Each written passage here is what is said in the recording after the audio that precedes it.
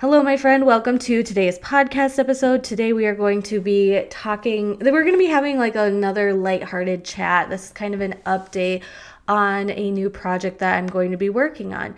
As you guys maybe know, I said I'm going to be bumping the podcast episodes, especially in the summer down to one short and quick episode a week that is so spot on and is still so helpful to you.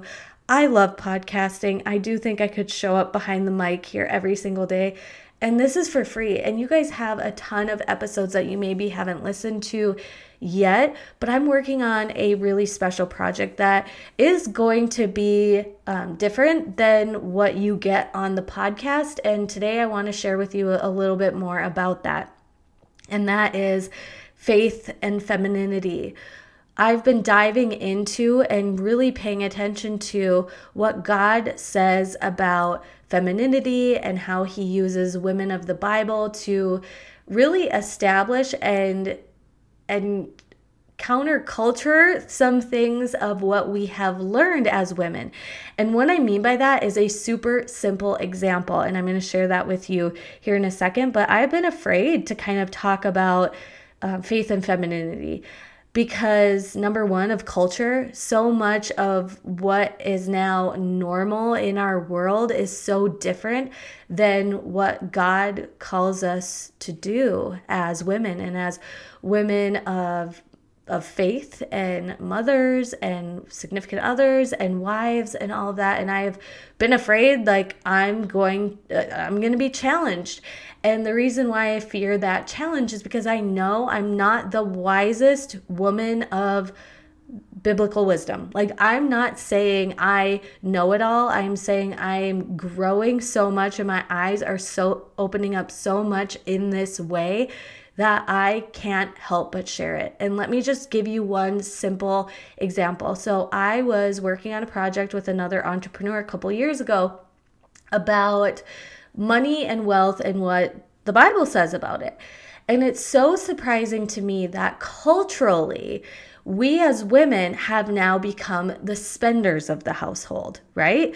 We joke about it too. And I think God probably laughs at us, laughing at ourselves when it's like, my wife goes into Target for one thing and comes out with a bajillion, or we don't go to Target to tell us what we need, or Target tells us what we need, or whatever it is. Like, we really joke about it. And we as women are the ones that usually are going out and doing the shopping and the spending and all of those things.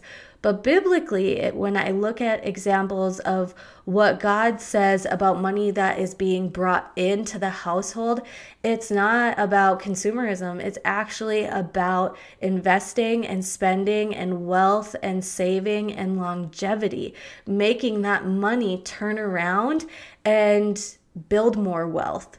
But in society, we have been like, oh, my husband's the one who deals with the investments, whether that's retirement, or we as women don't educate ourselves on how we can take the money, or not even just money, the resources that are within our household, within our own spiritual giftings, within our own resources, and turn it around so little becomes more. Because there are a lot of examples biblically that are talking about investing our time, our money, our resources, our giftings to make them multiply.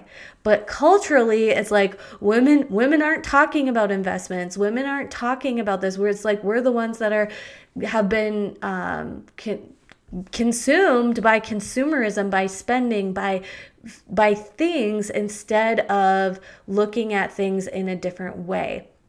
That was just one example of how I thought it was so interesting to me.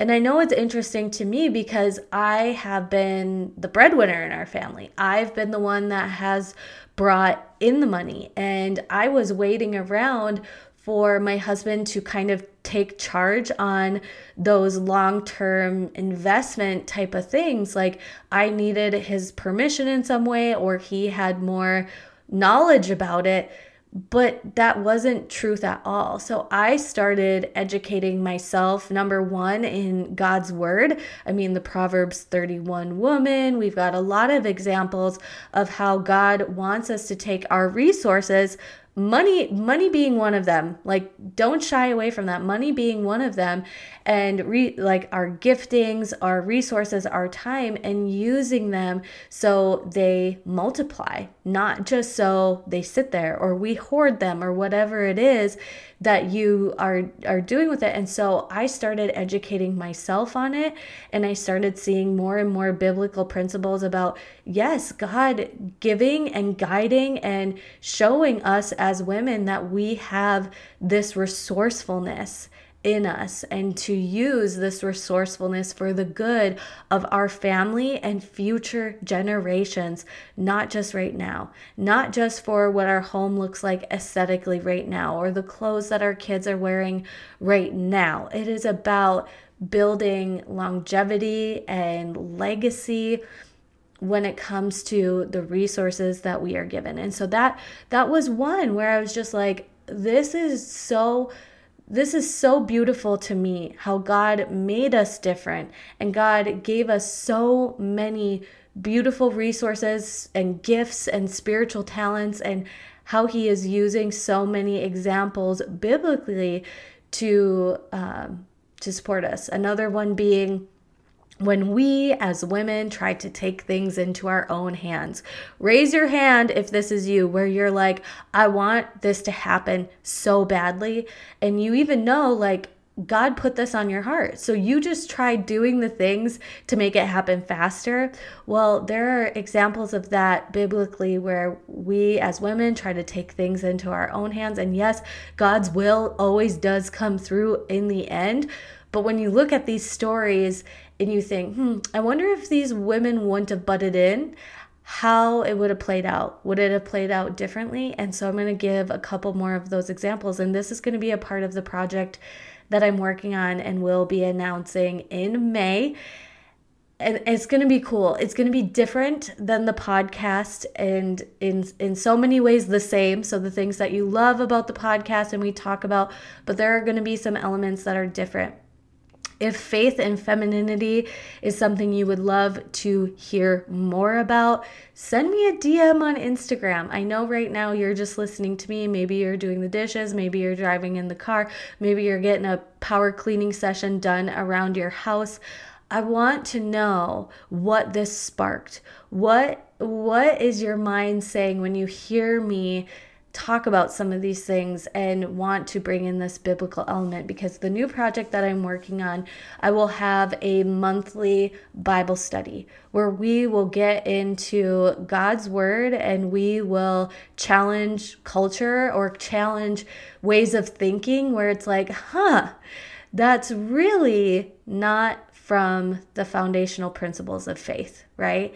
And so I hope that you're excited about this, because I'm excited about this. I hope that it gave you some things to kind of think about. If you have any questions or you want to talk to me about anything when it comes to faith and femininity, I mean, it is so vulnerable for me to put this out there. I'm just asking for feedback on what you think about this topic, and I would love to hear it.